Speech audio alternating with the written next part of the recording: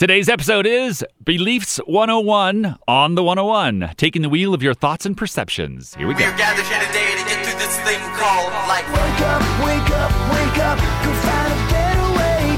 What kind of world do you want?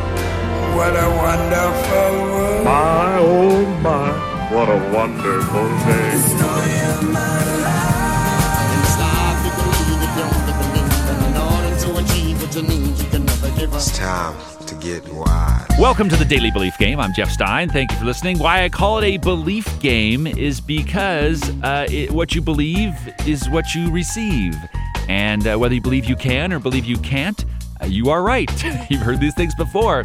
It's not necessarily about whether you believe a particular philosophy, religion, or science. It's all the same universe. We're all in the same universe, by the way, and regardless of your philosophical leanings, it is the same rules for everyone. And that is about your beliefs. And the way you believe to a more improved state is that you feelize, that's my little word, which means you take your thoughts combined with your feelings and you try to achieve ones that will be in line with your authentic purpose, right? And we know this. The tricky part is being regular about it. I want to be regular. Are you not regular? And the way you do that is to do it every day. Yay, the daily belief game, because life's about choices, which are decisions to believe in something in particular. A belief is just not something, it's a thought you've thought a lot, and you can change it, and when you change it, you change your world. And it's that simple, and yet it requires the effort because so few of us are ever taught to do that. And in the general sense of society, we kind of just, most people are just victims to their experience and not realizing that it's all born from within, that you're creating your universe and the people that you attract and the people that interact with you. And again, that's not just law of attraction or science or neuroscience. It's also religion, right? What did Jesus say? Whatever you pray for, believe you have received it and it shall be yours. Today's episode, again, is Beliefs 101 on the 101. And in this, I want to illustrate a little bit more of the mechanics of how you program your brain and choose your beliefs. How you use, your eternal soul to either make thy will be done or give the devil his due. We'll talk about beliefs, great and small. First, a small programming in your brain. I live in Los Angeles. And though I wasn't born and raised here, I have trained my brain to adopt a small Southern California belief that highways and freeways must have the word "the" in front of them. Everybody here says the stereotype is true. We all say, take the 101 to the 405 to the 134 to the whatever. We put "the" in front of it.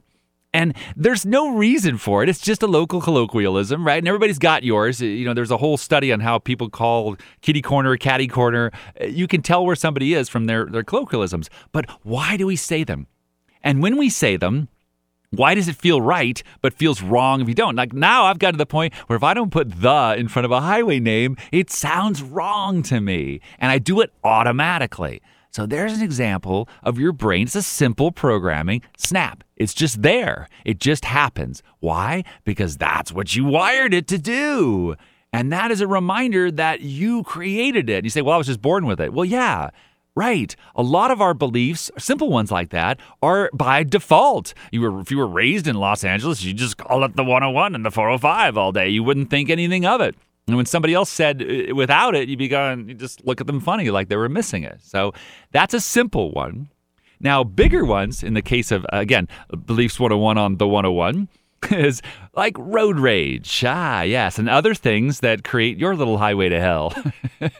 That is a bigger, deeper belief. Because now it's not just something a word choice that you've wired in. It is a thinking and feeling combination where you have a stake in the experience, where you've actually created a little bit of victimhood because you have put a condition between you and your inspired state or your happier state or your loving state or whatever. And so road rage, for instance, you say, if you believe that drivers suck and that they're all selfish, then you will experience that.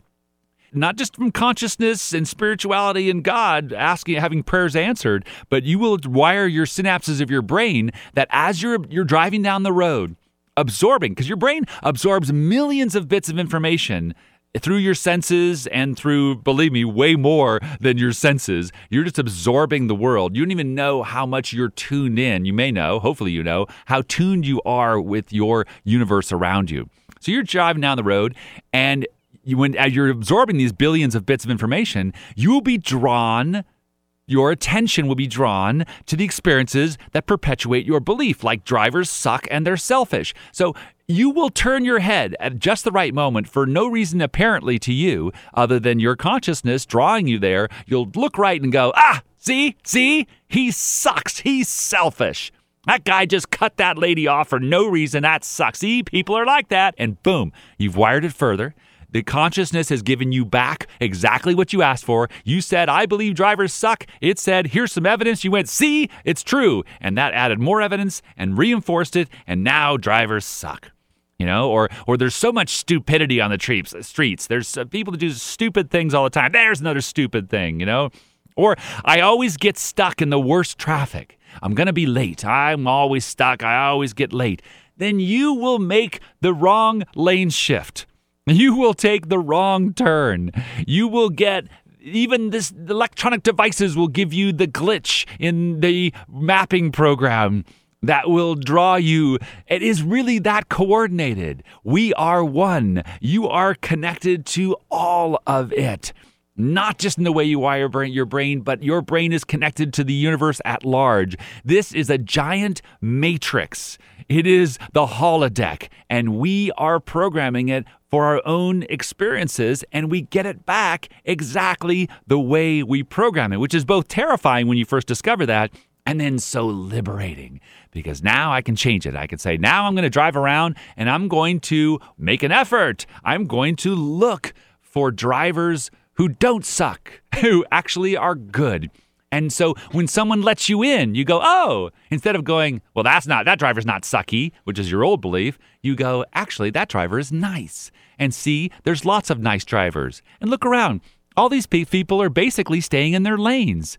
And in fact, I live in, again, Los Angeles, where we have some of the best drivers in the world. We know how to, trust me on this, well, trust me, experience it, come experience it. When I lived in a small town before this, you know, people wouldn't know how to take up the gap in the lanes. They wouldn't know how to parallel park very well to let other people parallel park in good spaces. They didn't necessarily have, you know, as much. I'm not dissing on rural folks. They had lots of space and lots of time, and so they didn't worry about it. Whereas here, we're such talent. There's so much talent in Los Angeles where people have learned how to slip in, take up the gap, find the space, let people know. There's a lot of blinker usage here. So your homework, when you drive next, whether you're in a big city or in a small town, ask yourself, what do I like about other drivers? What am I seeing that I like? What's cool? Where are the good drivers? Are there good drivers? Who blinked today?